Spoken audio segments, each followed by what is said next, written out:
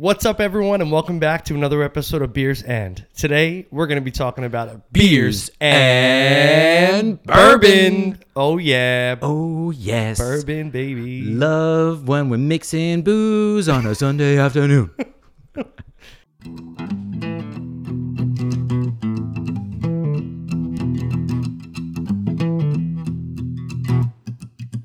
Usually not a good combination, but we're going to do it anyway. Welcome back again. My name is Alex, and in person this time. Woo, it's me. It's Nick. Nick's here. Nick's here. That could be taken either as a good thing or a bad thing. I think it's a great thing. Depends on your HOA. That's true. So that is actually true. Today we're going to have cocktails, episode number 30. Episode number 30. And we're doing it bourbon style this time. I feel like this is a very classy episode. This is. So, you know, we try and stick with the theme beer-wise. I think we've done a pretty good job recently. Yeah. With cocktails. So I connected these two with basil. Oh, very nice. It was sitting in the fridge. Rob gave it to me. This is the first time Rob's coming up in this episode. Thanks, Rob. There will be another one. Really? Yeah. Rob full episode. You've already got that shit-eating grin on your face, which means that something tells me, Rob, you've had a time or two with bourbon. Something tells me. No. Oh, okay. No, yeah, actually, it's more informative than anything. Oh, all right, good. So I'm just making up lies. So we're having another beer from Icarus today. This one is drinking peach basil fizz for breakfast. Ooh, I love these breakfast ones. Yeah, we had one, right? We've had we've had a couple of... Did we have one on camera or off camera? I can't remember. I don't remember if it was from Icarus, but we had one that was Most Important Meal, I believe. Oh, yeah, that was Magnify. Correct. Did we ever have rhubarb pie for breakfast? No, but we never. I want to. I tried that one. I've got a lovely recipe for rhubarb pie as well. Oh, nice. Then maybe we will have rhubarb pie for breakfast. I guess we're going to have to. I'll make the rhubarb pie. We'll wait for the summer. We'll wait for the summer then. That's rhubarb pie season. 100%. So drinking peach basil fizz for breakfast is a Berliner style Weiss ale with peaches, limes, and basil. Ooh, I'm curious about this peaches and lime mix. I'm excited. I love peaches and lime. I do like lime and I do like peaches. I don't think I've had too many even foods where that's been the flavor combination at all. Not with basil. No. Nope. And on the cocktail side of things, we have a very lovely Basil Hayden's Bourbon Blackberry Smash, which is frozen blackberries, lime juice, some Basil Hayden's, and basil. And club soda. Yes, a little bit of Perrier. Yep, so fancy club soda. Very, very fancy. So I don't know if you have any brew news, but I actually do. Come on, you know that I'm here for the drinks. No, I unfortunately do not. Fair enough. I've got to set up a notification, I think, going forward so I don't look like a real piece of shit. That's okay because this brew news is from Rob. Brew news. Oh, good. Rob mentioned number 2. There we go. We've got to get a tally board going. Early and often. So I don't know. Are you familiar with Gypsy Brewing? It's not. I am familiar with the concept of Gypsy Brewing. Yes. Okay, so a small, maybe 2 brewers work out of another brewery's base camp. Yes. And make their own beer. Mm-hmm. So Twin Lights has done this for a while, but they're actually opening up a brewery right in Jug Handle's old location in Tinton Falls. Oh, no way. Yeah. So where's Jug Handle going? Jug Handle moves already not far from that, maybe like 3 minutes down the road. Oh. Yeah, so they're pretty close. And they moved into a much bigger space. Oh, good. Yeah. Huh. So yeah, Twin Lights Brewery's opening up by you in Asbury. Or on Asbury Ave, I should say. Oh, in Tinton Falls though? Yes. Oh, nice. Yep. All right, beautiful. You know where Reina's is? The Mexican place. If you're driving towards the Parkway North, trying to come up towards me. Yeah. You pass by that shopping plaza where Jug Handle used to be? Maybe not. You'd know it if you passed it. All right. It's like right after the circle. Oh, okay. There's actually plazas on both sides. Yeah, it's on the... I usually don't go that way. Oh, okay. Yeah, okay. Yeah. Oh, I know where you go. Yes, okay. I go on the other side of the traffic circle. Gotcha. Yes. Fun fact, I believe that New Jersey, along with Massachusetts, are the only states that actively still use traffic circles. That's terrible. I love them. I mean, great. You know what? They're not stoplights. I think they make traffic go faster. Yeah. That's actually kind of true. Yeah. Good for us. You know what? I think that we're the best, personally. That is true. I think we're the greatest ones. I think that as well.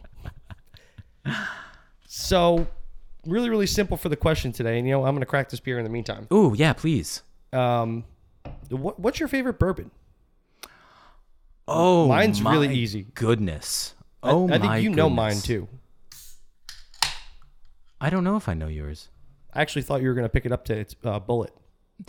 I thought maybe you'd show up with some Bullet. And you know what? I think that because I've had Bullet so much over the years, not as big a fan any longer.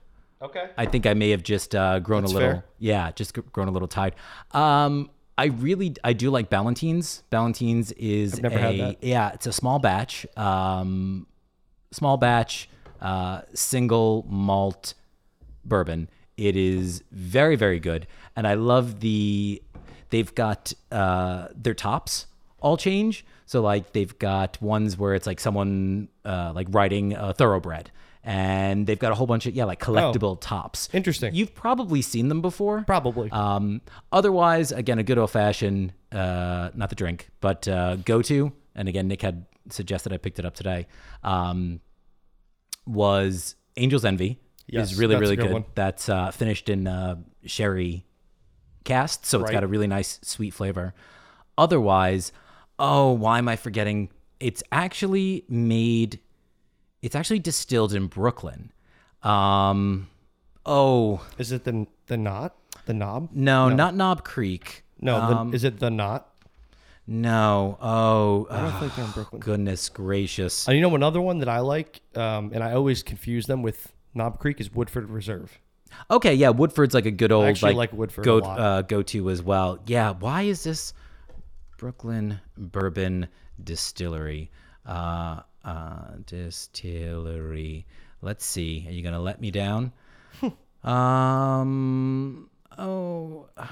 Goodness. So if anything, I'm sorry. I haven't passed you your beer yet. Oh, you haven't. Real quick, if anything, Widow Jane. Widow Jane. Widow Jane is bourbon. A delicious bourbon as well. Technically, and we'll learn in a bit. Technically, not a bourbon, and we'll learn why in a little bit. All right. I wonder if you have what I have. I don't know. So I like Woodford Reserve. I'm a big Bullet guy. I love Bullet. That's really it for bourbon for me. I'll put it to you this way: there are more. It's easier for me to tell you what I would not drink. And again, we'll kind of get into some of the specifics, in a little bit. But sure. I abhor Jack Daniels. I think Jack Daniels is not like my favorite. Oh my God, it's like dip spit. I learned something interesting about Jack Daniels today. And do you know why it's not considered bourbon? I believe it's because of the fact is that it's not. To be bourbon, it must be distilled in the state of Kentucky. That's actually not true. Really? Yeah. The reason why Jack Daniels isn't bourbon is because when it's drained, it's filtered through maple chips. Oh, correct. Yes, that was another. You know what? I get myself confused because I went ahead and I did obviously research on bourbon, and then I went into Tennessee whiskey as well to get like the differentiation. So that's where I'm getting confused there. But before any of that, we should probably go ahead and get on into. This looks like the color of the inside of a peach. It does. It doesn't have that artificial look to it. It's a really nice golden. Yep. I wouldn't call it terribly hazy necessarily. And it smells like tart peach. Yeah, like a peach puree. Really, really nice. Yeah, I've had a couple of the drinking for breakfast. Cheers, by the way. Cheers. And they're usually not as punchy. So I'm curious to know how the basil is going to be in this one. I'm thinking that's because of the lime. Could be. Is what we're picking up on too. It's actually damn good. Ooh. That is interesting because it doesn't exactly taste like peach, lime, and basil. No, and I don't know if it has much of a. I want to say that it's almost blended to the point to where none of those individual flavors come out on their own entirely. Yeah, they're not distinct. They create something new. Yeah. Huh. So, and all it says on the can is heavily wheated Berliner style Weiss, conditioned on copious amounts of peaches, and then finished on basil and limes. Let me tell you, I want a job with any one of these breweries if you're hiring to be a copy editor or a copywriter. And listen, to each their own. But we are overusing the word copious. Overusing the word copious at this point. I've had enough. But Great it's being word, overused. but it's being overused. That's how I feel about that song, American Pie. Why? I think it's overplayed. Is it because a long, long time ago you can still remember? Yes. How everyone still overplays this song till this day. Yes, I remember. Yeah, I'll give you that. Yeah. Yeah. That's the truth. Sorry, Don Healy. How about let's do a quick overthought. I have a good one. So there's always like a big stigma around raw eggs and how they're bad for you. Correct. You know, like people drinking eggs, like that's so taboo because you shouldn't. Yeah. But I've seen chefs, professional chefs, make aiolis with an egg yolk. Mm-hmm. And I've also seen bartenders, professional mixologists, mix drinks with egg whites. Correct. What am I missing? I want to say, and I'm speculating here, but I want to say it has to do with the amount of raw eggs one does consume. Okay. That makes sense. Everything in moderation. Yeah, I'm going to go, because it's the same sort of thing of like, you're not supposed to eat, like raw meat, but what is, beef tartare, right. But raw meat essentially to begin with. At that point, you're trusting that you get it from a reputable correct distributor and, the animals are taken care of. I think that, and maybe again, I'm speculating here, but I wonder if that has a little bit to do with it also, just Probably. due to, not to take us in a different direction, but just reading about mass agricultural, chicken farms and egg farms. It is a horrifying sight to see. So I'm wondering if it also just has to do with the idea of like the way in which these chickens are kept to begin with. Could be. Probably not the most, well, not probably, but they're definitely not the most sanitary. Right. So that might have something to do with it. I always think about that. Like we try our best to always get free range, organic, and, when it comes to like beef, grass fed, organic, USDA certified, we try to stick with that stuff because I want to eat the best. It's funny because I know that a lot of times, like, unfortunately, and I'm sure, and I know you do too, because I do the same thing. I try to buy, again, free range. Unfortunately, those buzzwords are just they don't mean exactly what you want them to mean all the time. Because I know that, so when we were in, again, undergrad, we used to have a farm in Orange County that we used to drive, drive over the border, go into Orange County, and we would get meat from this one farm. And it was one of those deals where it was like, yeah, see that cow over there? That's the one I'd like. And that's awesome. You would know exactly then what you were getting. It was a small operation. But otherwise, yeah, sometimes it's a little tricky. Sure, absolutely. I totally agree with you. I would love to get to the point if I had space. I would love to have chickens. That'd be cool. Of my own. That'd be cool. Yeah. They're finicky, though, but they're also very lovely. Are they? Did we do an episode on chickens? I feel like I did a deep dive for some reason on chickens. Was it on birds? On birds, yes.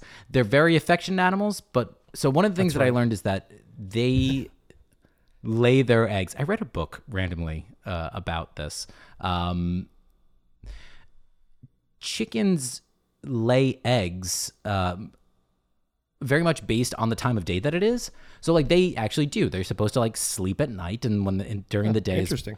But as a result of like the way that we farm them now is that they keep the lights on all the time. So chickens don't know when to go to sleep. Right. So they're just continually pumping out. Oh, it's abysmal. That's terrible. Abysmal.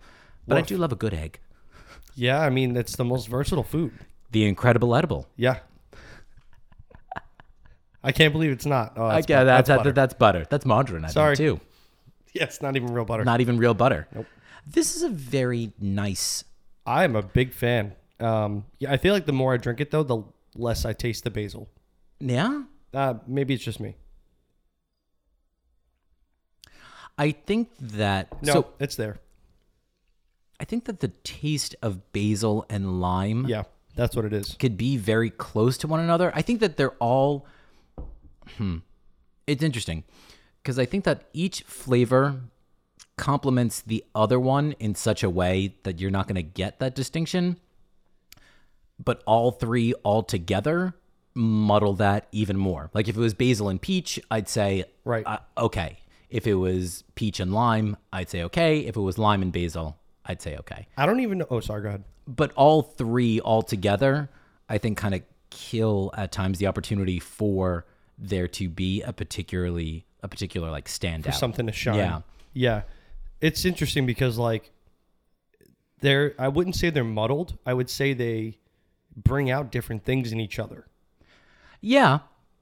I find that the aftertaste is mostly the basil and lime. Yeah, I was going to say definitely for me the lime. Lime. Yeah, a lot of lime. I enjoy it. I mean, I like it. Yeah, I'm a fan. I'm going to give it like a 3.79. Oh, yeah, you're lower than I thought you'd be. It's nice. It's good. It's balanced.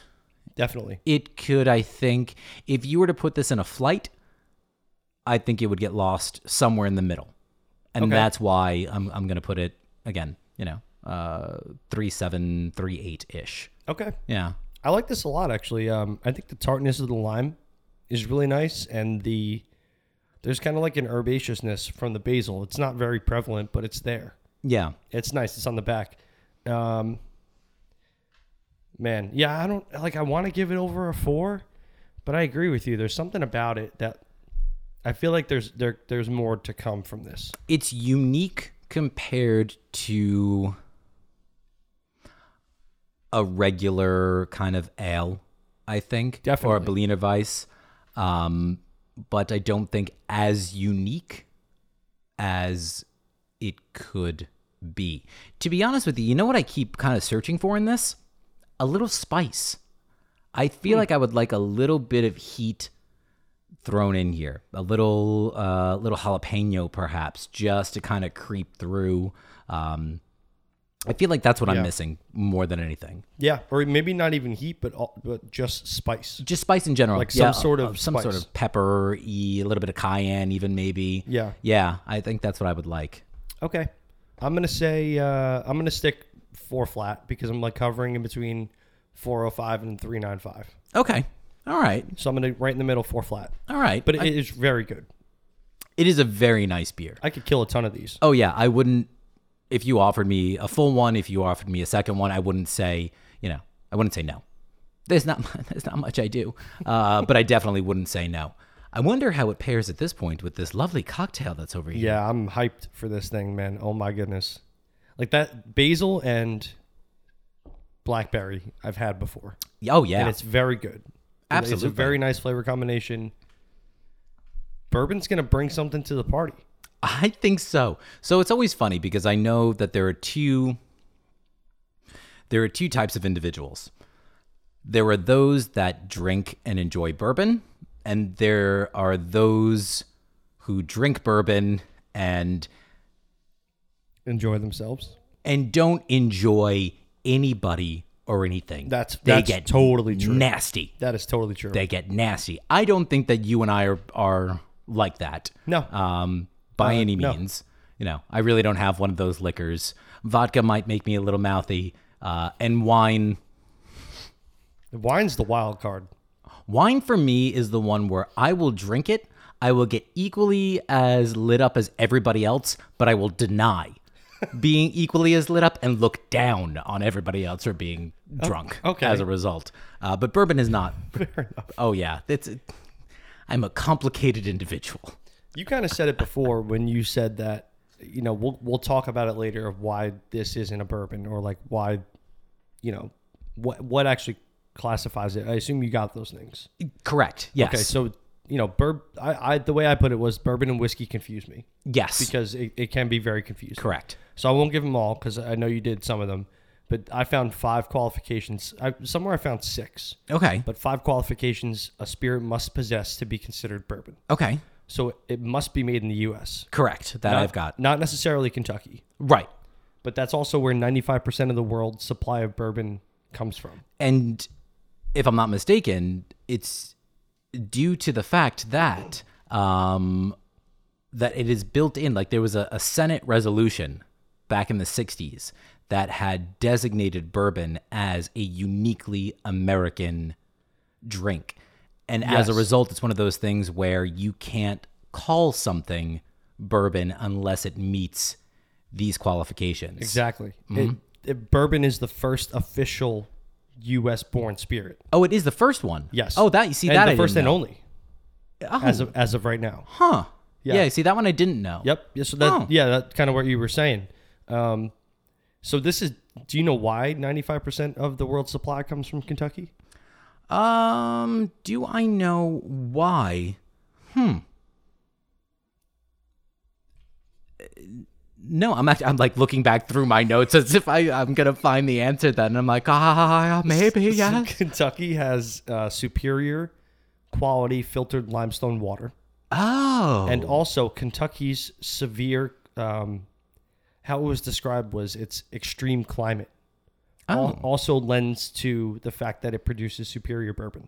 interesting. Yeah, You see that I didn't know. So corn obviously is the main crop. Right. But it goes in to explain that originally when bourbon was being distilled, they realized very quickly that during the hot months, they couldn't distill. It would be a weaker quality bourbon and also sometimes not even come out at all. Oh. And this is because if it gets too hot, the corn in the mash tun dies. Oh. So they, not until, they could cool down the process. Artificially. Were they able to start doing it year round. Huh. But because Kentucky has such, I didn't know this. They start brewing it in the winter. Oh, okay. Yeah. So because Kentucky has such harsh winters, that lends to that. Interesting. Yeah. Well, the corn part makes sense because that's another one of the qualifiers is that it must contain at least or be made from at least 51% Yes. maize or corn as part of the mash. Yep. Maker's Mark is up over 70. I don't know if you saw that. Interesting. Up over 70% corn. Huh. See, that one I didn't know. Yep. That one I didn't know. Yep. And that's actually one of my least favorite. Maker's Mark? Yes. Yeah, I'm not going to necessarily favorite. go out of my way for it. Yeah. They make a wonderful cigar, though. Maker's does. Oh, yeah. Is it dipped in? Is that what it is? The casing, open it up. Oh, it's yeah, dipped yeah. in wax. Yeah. Oh. But it's like they dip. I believe they either brush the leaf Yeah. or dip the leaf in. I was going to say in the bourbon bourbon. itself. Huh. Yeah, it's very sweet, very nice cigar. Interesting. I didn't know this, that it is an extraordinarily lucrative industry. Yes, it is. So between bourbon and Tennessee whiskey, because they do combine the two of these together, I'm sure then you probably have a similar stat then, how much money they had made at least as of 2018? I don't have that. I actually have what they have to pay in taxes every year. Oh, well, if anything, it did come up that it is a $3.6 billion industry between the two of them. Between bourbon and Tennessee whiskey. Hello. And which in parentheses I then put, which is evidently different than bourbon itself. Quite. What was my number stat? In terms of how much tax? Yeah, I don't know if I could find it. I'll find it later. It's in here. All right. So among the other requisites, it must be aged in a new charred oak barrel. Mm-hmm. Brand new, it's got to be. And I think, this I thought was interesting. It cannot enter the barrel greater than 125 proof. Yeah, I saw that too. Yeah, I didn't know that. And it can't be bottled at less than 80. Yeah, I didn't know that was going to be such a specific qualification. Yeah, that's strange. Well, I guess, again, it is one of those, like, once you start to differentiate between, because realistically, you've got whiskey, Tennessee whiskey, Canadian whiskey, bourbon, rye, there's more, Scotch Japanese whiskey. There's such an interesting, and again, I guess it's one of those things where we run into them, but I don't think that you start to, like, okay, Seagram's is Canadian whiskey. Oh, okay. That's because it's I don't know, a Canadian company or whatever. Right. No, it's Scotch because it's from Scotland. Until you start to realize, like, oh no, there actually are these differentiating qualifications and characteristics. Yeah. And then the last one that I had was nothing can be added but water, only to dilute when necessary. Oh. So that must be when it either goes into the barrel or, it must be it. Interesting. See, that I didn't know. Yeah, that was the last one that I had for that. Huh. So because of the fact is that, like I said, they seem to combine at least the statistics having to do with Tennessee whiskey. Like I said, I wanted to kind of figure out what is a bit of the difference between the two. Mm-hmm. So very similar. Oh, by the way, you know what? Oh yeah, we We're haven't sitting tried here the talking cocktail about yet. it. That was We silly. should cheers. Happy 30th. Cheers again. Hey.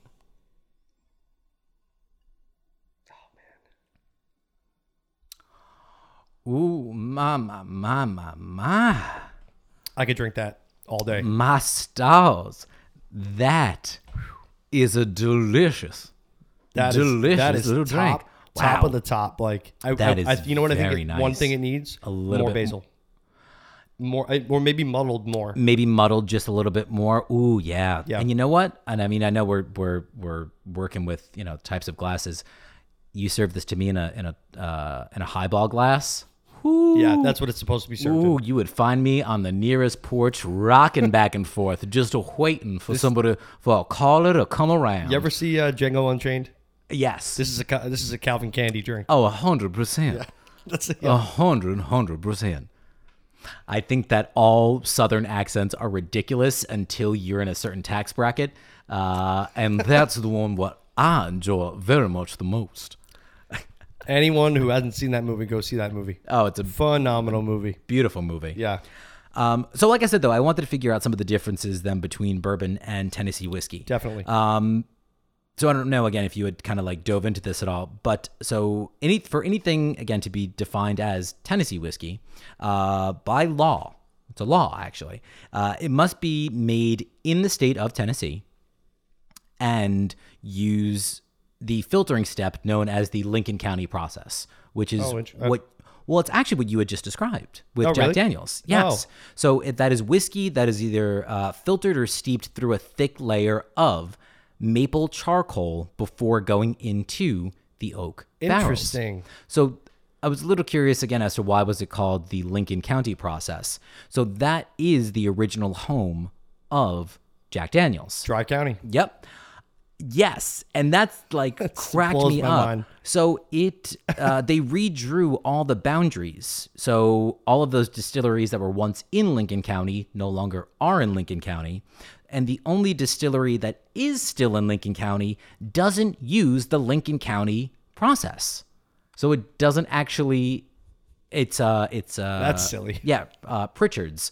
So it's not actually then considered Tennessee whiskey. Interesting. Yeah. Wow. Love that kind of stuff. Okay, so all Tennessee whiskey must go through the process of being filtered over maple charcoal. Yep, through maple charcoal before That going is- into the charred barrels. Interesting. Yep. Fun stuff. That's what it is that I don't like about Tennessee whiskey. I think that might be what it is That's for what it's me. gotta be. Because I'm not a big maple syrup guy to begin with. I like maple syrup. Oh, but really? I don't like Jack Daniels. Oh, no. Well, Jack Daniels again. Like I Hell said. no. I can't. Dip spit. I don't know if you remember this, but there was a time we were at Dan's and Steve, I think it was when he lived at home, and Steve came out and he had a water gun filled with Jack Daniels. And he shot it in my mouth and I immediately spit it out. I am pretty sure that it was one of my birthdays. I want to say that I might have been like 22. And I had someone gave me a shooter of Jack Daniels. I took the shooter and I immediately, became ill. And in the, naturally rallied. But in that moment of getting, sick, I remember thinking to myself, like, I can't tell you the last time I had been sick while drinking. And I was like, Jack Daniels, baby. Jack Daniels. That's what this is all about. It's definitely not a Jack Daniels podcast. Bastards. That's for sure. No, not at all. Not at all. Good Lord. I thought it would be interesting to research bourbon a little bit. Stick to bourbon. Yes. And there's this one name that kept coming up. I don't know if you came across it. It's this guy by the name of Mike Veach. No. So he's dedicated his life essentially to being a historian of bourbon. Oh, wow. And he's dubbed in some of the readings as the unofficial ambassador of Kentucky bourbon. Listen, if there was ever a title to have Seriously. or like aim for. Seriously. So he came up a lot in my readings, and he's from Louisville, actually. You know, Louisville is pretty much the birthplace of bourbon, or at least where a majority of it is sold from now. Mm. So many people think that bourbon got its name from the aptly named Bourbon County. Correct. But that's not true. Correct. This, however, was not the case. Actually, this can be easily disproved by the fact that in the Filson Historical Society, they have bourbon labels printed from as early as 1850. But there was no mention of bourbon coming from Bourbon County until 1870. Yes. It wasn't printed until then. So easily disproves that. For some reason, stories didn't appear until then, and that's what led Mike Veach to believe that this isn't where this name came from. So Veach goes on to say in this interview, I believe it was with the Histonian, that's where I found this, the genesis of this name occurred when two gentlemen known as the Tarasco brothers arrived in Louisville from south of Cognac, France. They began to ship local barrels of whiskey to New Orleans, and they actually told the Kentuckians that you'd be very easily able to sell these to the New Orleans because French brandy and cognac is also made in aged oak barrels, charred oak barrels. And if I'm not mistaken, then the bourbon that was being made and resold was cheaper than... Oh, I didn't see that. That's what I had found, was that it was actually cheaper than cognac. Oh, that as a result, probably due to like import-export. Sure. So that's what helped a lot with the popularity take off. Yeah, so the large population of New Orleans is French. So everyone was used to French brandy and cognac, so it was a very easily sell. And this is where the name came from, because eventually when people started to become familiar with this whiskey that they found on Bourbon Street, people would call it, that bourbon whiskey. On Bourbon Street, where it was mostly sold. I was very interested about that. Like, That's I had no idea. So the interesting thing about Bourbon County also, if anything, just to reiterate, that area, is that at one time it actually was home to a number of distilleries. But that was up until 1919 when Prohibition had gone into effect. Right. I did read this a little bit. But even after Prohibition was repealed, there were actually no distilleries in Bourbon County until 2014. Oh, wow. Yeah, so there was almost a 100-year period where there was no bourbon distillery in Bourbon County. That's crazy. Yeah. So do you have who it was? Who came in 2014? If I'm not mistaken, for some reason it's sticking out in my mind. I don't have it written down, but we can check to verify. I believe that it was Buffalo Trace. Oh, nice. Yeah. I want to say that it was them who had opened it back up again. So they actually make, I didn't write it down, but Buffalo Trace makes what is considered by this guy Mike Veach to be the absolute best bourbon of all time. Really? And it's called like Pop Van Pappy or something. It's got like Pappy in the name or Pop in the name, almost like a grandpa, or Pop Van Winkle. Oh, okay. Something like that. But Buffalo Trace does a rendition of this very famous bourbon. Interesting. See, that I didn't know at all. Yeah. I wonder if that was the one. I don't know if you had read about this, but there was an argument and a test that essentially was done that said that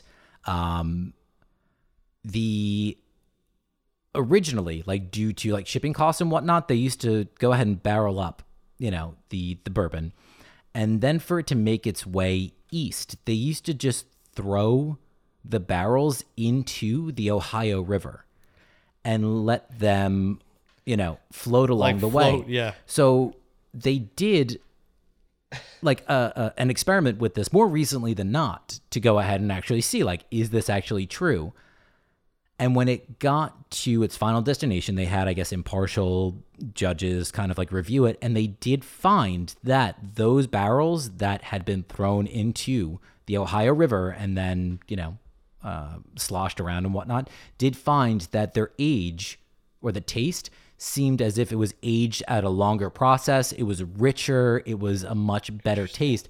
And they think that it's because of the continuous Because it got tossed around. back and forth sloshing motion. Interesting. I'd have to go back and check to exactly found that. But That makes sense. yeah, I would say so. that tracks. Yeah. Yeah. That's cool. Too bad we can't get our hands on any of those. This is so good though. Yeah, I'm like, I don't want to suck it down because I know what happened last time. I thought about it because I looked at yours and mine was actually out of eye shot. And I was like, oh, he still has some left. I hope I have that much left. And I don't. Yeah, I've been savoring. You're a good man. You're a good man. I give you a lot of credit on that one. It's a good drink. It is very nice. So actually, this I didn't put this down anywhere, but I thought it'd be cool to bring up. A couple of years ago, before my friend Scott got married, we took him on his bachelor party to Louisville. Oh, you did? Oh, that's right. Didn't you guys go to the Kentucky Derby? We did. We went to Churchill Downs. Yeah. We didn't see a race. It was off season, but we did. We took a tour of Churchill Downs. We went to the Louisville Slugger Museum, and also the factory, which I didn't know was attached. I didn't know that either. So that was cool. I tried to hit baseballs. Yeah. They put you in a batting cage and they launch them at you. Oh God. Like maybe even like 40 or 50 miles an hour. I don't even think I got the bat on one. Oh no, I don't think I would either. at all. That's when you would see me, Nick Messina, bunter extraordinaire. But also on this trip, we took him on a whiskey tour. It was actually a bourbon tour, really. And we got on a party bus, all like 12 of us, and went the entire day on this bus to like 3 or 4, maybe might have even been 5 separate distilleries. Yeah. So I know we went to Maker's Mark for sure. Mm-hmm. Scott got to dip his own bottle, which was cool. Yep. Nice. We went to Evan Hill. Oh, okay. For sure, and that might have been my favorite one. Interesting. And we also went to 2 more. One of them got switched on the trip because something happened to the original one, so they just swapped it out. Yeah. But dude, like 12 guys on a bus for like 12 hours. We had beers on the bus. Had the driver stop us at McDonald's, or like going nuts all day, sampling whiskey. It was ridiculous. Oh, that would have been curtains for me. Yeah, it was a fantastic time. I don't know how we made it on the bus. I don't know if that's what you guys did. So there's actually something that's known as the Bardstown. So there's like the Bardstown Bourbon Trail in Bardstown, Kentucky. That might have been what it was. It might have been. And interestingly enough, that's what they refer to as the bourbon capital of the world, as Bardstown. Oh, really? Kentucky then. Yeah. I feel like someone did refer to it as a bourbon trail once. Yeah. So maybe that was was what we took. I was going to say that's the official that sounds official name then. Yeah. It was super fun, man. I would love to do something like that. Yeah, it was super fun. Once was enough for me. Thank you. Oh, all right. That's fine. I guess. That's all right. So that was a blast. I'm a big fact guy. I was good. For a second, I thought you just said, like, I'm a big fat guy. I was like, no, you're not. You're svelte. What are you talking about? Svelte, huh? No, I'm a big fact guy. Yeah. I love facts. Everything up until now has just been lies. Well, it has been for all intents and purposes. Yeah. No, I love interesting fact. Yeah. For more than anything. So I decided to get into some about bourbon. Mm-hmm. So I didn't know this, but I'm sure Star Wars fans will gripe about it. But the true significance of May the 4th is the legacy set by bourbon. May 4th, 1964, 13 years before Star Wars, bourbon became America's first and only native spirit. That's the one that was the Senate resolution. What you were talking about, yeah. Yeah. Oh, I didn't even realize it. I have it written down, too. Yeah. Oh, look at that. Shit. Yep. Senate resolution number 19. Yes, sir. Yeah. I didn't realize. I didn't put that all together in my brain. Yeah. That's what I'm here for, homie. Bourbon distilleries, I didn't know this, made penicillin during World War II. Oh, did they? They actually switched over. Though Sir Alexander Fleming discovered penicillin 15 years beforehand, it was in short supply. So during the time, the distilleries turned over to mass produce penicillin for wounded warriors. Oh my God. Yeah, and it actually Wow. they saved a ton of lives. And similarly, modernly, now a lot of bourbon distilleries make alcohol-based hand sanitizer. I think actually I remember reading something about that's how some of the local, like, smaller breweries were able to stay in business during the kind of like height, of the pandemic and whatnot. And that's why they're doing it now. That's awesome. Yeah. So Wow. dual purpose.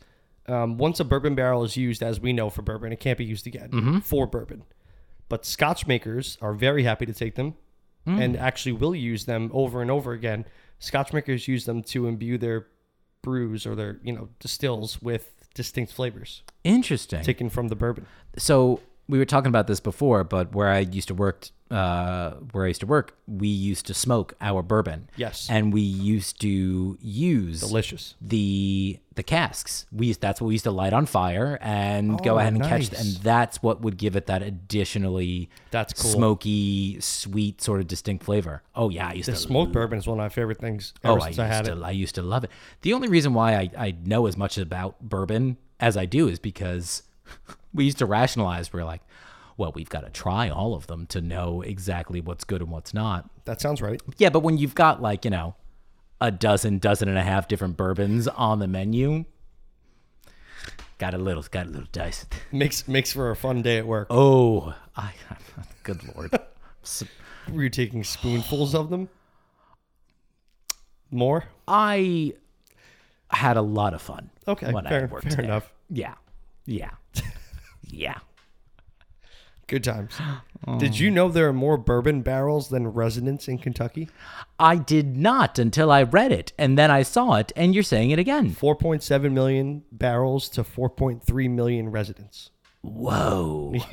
Yeah. I like that. That beats the hell out of, a car in every garage and a chicken in every pot. Yeah. Let me tell you. They're more bourbon than men. I'm okay with that, I think. Oh, for sure. I think that makes for a good time. It's amazing because I'm not in a rush to ever go to Kentucky, but suddenly you're really starting to sell it to Kentucky's me. phenomenal. Let me tell you. I guess so. Huh. Did you know there's white bourbon? No. There is.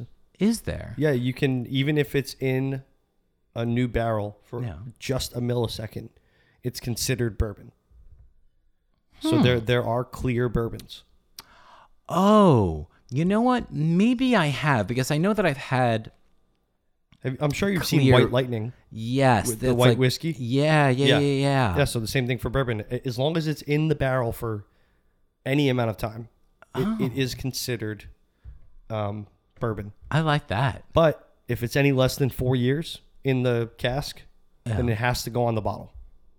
This was aged for 3 years and 300 days. Really? This was aged for 1 day. Yes. But it's still allowed to be called bourbon. But bourbon. It must go on the barrel. Anything less than 4 years must go on the bottle. Interesting. I like that.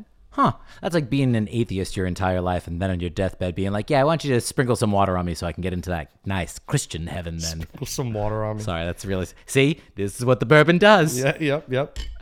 So here I found my my fact from before. 60% of any bottle of bourbon's sales goes directly to the government in taxes. Why is it so high? I'm not sure, but bourbon producers in Kentucky pay some $14 million a year in property taxes only to store the barrels. So, and I don't know if this is necessarily related, but I know that for a very long time, after even the repeal of prohibition, that like in the advertising community, there's a related story, folks. Just buckle up. All right. That for the longest time, beer and wine was still actively advertised on television and on radio. However, spirits were not.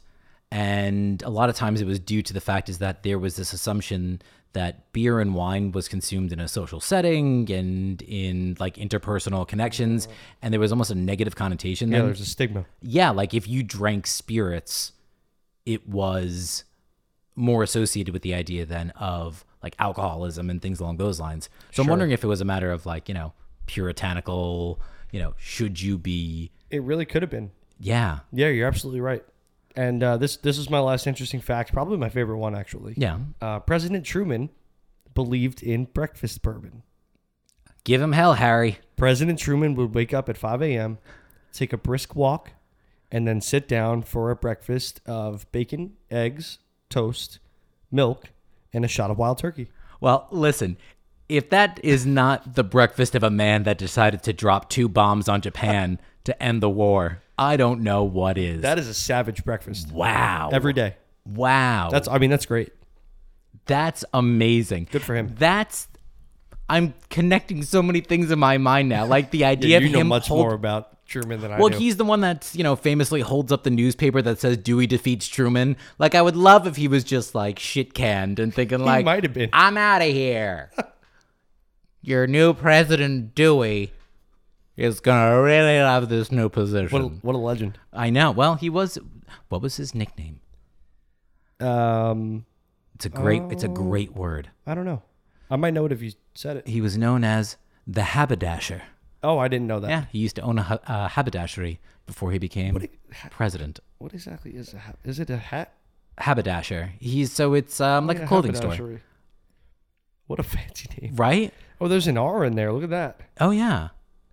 Haberdasher. Oh, look at that. Men's clothing and accessories. That would have been great for the Frippery episode. Oh, son of a bitch. Yep. Oh, goodness. Always learning something new. Let's see. Do I have anything else realistically? I was very prepared for you earlier to ask me how Kentucky's climate how it makes it good bourbon. Oh, and I have this article open, and I was like, "What is this?" I was ready. Do you want to tell me about it then? No, it's okay. Right. I explained it before. The last thing that I had kind of looked into then was because I was trying to figure out other things with bourbon. So, and I did come across obviously then Bourbon Street. So like Bourbon Street really does have a really kind of cool story to it and kind of like background overall. So again, the Bourbon Street is right in the heart of what we know as the French Quarter. Yes. Don't mind my ADD, but have you been? Not yet. Okay. It's another place soon. Listen, as I've been, what a time. Oh, I'm going to have so many hurricanes and hand grenades. You got to be real careful though. Yeah, I know. We went I was there in March. You get mugged real fast there. Oh, it's honestly, without getting like too heavy, it is real sad. It's seedy, like what it is, what New Orleans is. Yeah, and Louisiana in general. So many things have happened there, even in recent history. Oh yeah. And but we were there in March, for example, and we're children of the Northeast, like March, like, oh, springtime, starting to get a little nice outside. Sure. It was roughly 85 to 90 degrees with 100% humidity. Oh God. And it was, and just imagine again, that many That's folks. summer in Jersey. Oh my God. The heat and the smell, like Oh yeah. Oh dude. Like it was one of those things where like you always make that joke where like, oh, everyone in the South is so slow. Well, son of a bitch, if it's that hot in March, I'm not going to be rushing around anywhere either. Like, that's fair. It's rough. That's fair. But if anything, just a brief history kind of like of the area, just to give some background of New Orleans and Louisiana. So it was originally claimed in the name of France in the 1690s, and New Orleans was founded then in 1721 by Jean-Baptiste Le Moyne de Bienvenu. Oh. Yeah, love it. Muy French. Muy French. Très, très François. It was then given to the Spanish in 1763 after the 7 Years' War. 80% of the city then was burned during what was known as the Great New Orleans Fire of 1788. 80%. 80%. So interestingly enough then, the Spanish, they then went ahead and rebuilt a majority of it. And those buildings still stand today. So actually, a decent portion of New Orleans and the French Quarter is more closely related to Spanish architecture than French architecture. It went back to being in the control of France and the French for a really brief period of time before we purchased Louisiana, and Louisiana purchased in I know that one. 1803. So before 1900, Bourbon Street was actually like a premier residential area. Like was like where you wanted to try and live. It was not what it is now. However, it started to take on more characteristics of, there was an area close by that was called Storyville. And Storyville is actually like where the red light district was. So that's where, you had, houses of ill repute and things along those lines. it was around again, like World War One-ish when Bourbon Street started to take on more of those like characteristics. And at any one point on Bourbon Street, there were at least 50 different peep shows, burlesque shows, again, ladies of the night. And Sounds like the Amsterdam red light district. Except not regulated and not like legal. Like the Amsterdam red light district, which I've been to as well, is like at least legal. It's legal and I'm not going to call it classy, but like you don't feel like, ugh, like you don't feel dirty about it necessarily. Sure. So there was a mayor in the 60s, in 1962, this guy by the name of Jim Garrison. He had tried to crack down on a lot of those, more adult places. However, he was like successful. Like he took out, like there were raids that constantly went on in the area. In the 70s and 80s, they tried to make it like much more appealing to like tourists. And then there was like this period in the 80s and 90s called what they thought was like Disneyfication, which was like all of a sudden when like tourist shops and all those sort of places started to pop up on Bourbon Street. But now it's kind of, it's kind of calm. It's one of those areas where like you stay in the area. Yeah. It's a like beautiful San Juan. Yeah, but stay by the boat. It's wild. It's a wild city. I'm sure Mardi Gras is probably insane. Yes, it is. Insane. Yes, I would love to go. There's actually one thing I wanted to end on. Please. And it was a cocktail, if anything, just for you and I to try one day. Oh. So this came about as I was looking. Somehow it came into one of the articles. But this is called the Revolver. So the way the person goes on to explain is that bourbon drinkers really don't get that many craft cocktails. No. So this guy, John Santer, a bartender in San Francisco around 2003, created this drink called the Revolver. Very nicely named. It's made with bullet bourbon. Get it? Bullet Revolver, right? So it's bullet bourbon, orange bitters, and coffee liqueur. Oh. So I'm super intrigued by this. And the guy said that when it was made with Tia Maria. Okay. But that actually isn't the best coffee liqueur for it. He goes on to... No, Frangelico. Oh, Frangelico's not I'm sorry. Strawberry, right? No. Or cranberry? No, neither one. No, Frangelico's It is? Yeah. Now I got to check this. Yeah, I'm sorry. I didn't mean to throw... If you want to keep... What's the one with the strawberries in it? The one with the strawberries? Oh, Frangelico is hazelnut. Yeah. That's the one you usually put in coffee as well. What's the one with strawberries? I'm going to find that later. Okay. Anyway, so the Revolver, the coffee liqueur, he goes on to say Firelit is a good one. Mm-hmm. It's a Bay Area liqueur made with Blue Bottle coffee. No good. I've never had Blue Bottle. Oh, Nick and I joke all the time. We hate. Oh, really? Oh, okay. Maybe coffee. That's not a good one. There's an Italian liqueur. It's called Galliano Ristretto. Oh, yeah. I've never had that. Yeah. That sounds good. And you could use Kahlua. Oh. That's easy. We're going to have to start making these. Yeah, these sound awesome. Yeah. Yeah, I'm down. I like that idea a lot. It's bourbon, it's coffee, and orange happens to be one of my favorite flavors and fruits. I'm not a big, put alcohol in my coffee kind of guy, but I feel like the other way around, put coffee in my alcohol, I'm okay with. I like the way you did that. Yeah. All aboard the rationalization train. Hey, whoop, whoop. I'm the conductor. Whoop, whoop. That's going to be it for us.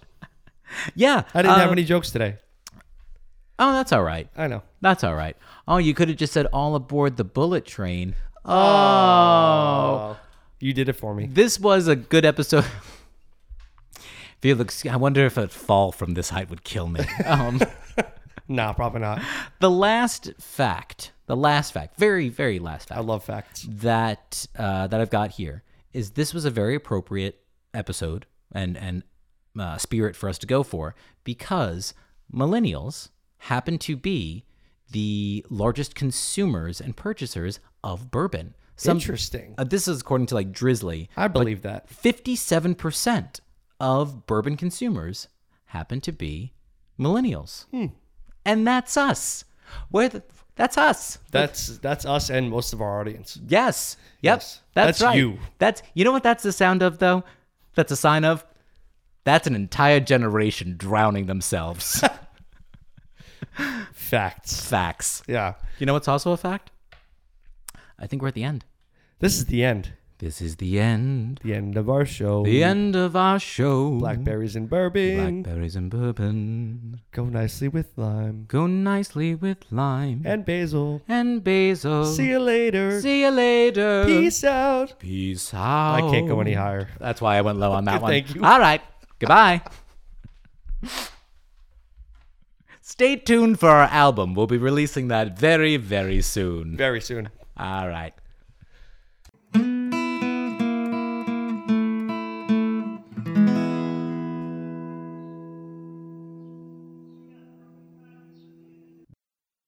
Beers and is hosted by Alex Chula and me, Nick Messina. Video producer is Mike Delavan. Original music is by Alex Chula. Sound effects have been provided by Zapsplat. And audio editing and producing is from me, Nick Messina. Make sure to rate, review, and subscribe to Beers and wherever you listen to podcasts. Follow us on Instagram at Beers and Podcast and on Twitter at Beers and One. That's on Twitter at Beers and the number 1. Or shoot us an email at beersandpodcast@gmail.com. And of course, Alex and I always want you to enjoy your beer safely and responsibly. Neither Alex nor myself have any affiliations with any of the breweries we sampled in this episode, be them legal affiliations or otherwise. If you have any questions or concerns, please email us at beersandpodcast@gmail.com. That's beers, the word and, podcast@gmail.com.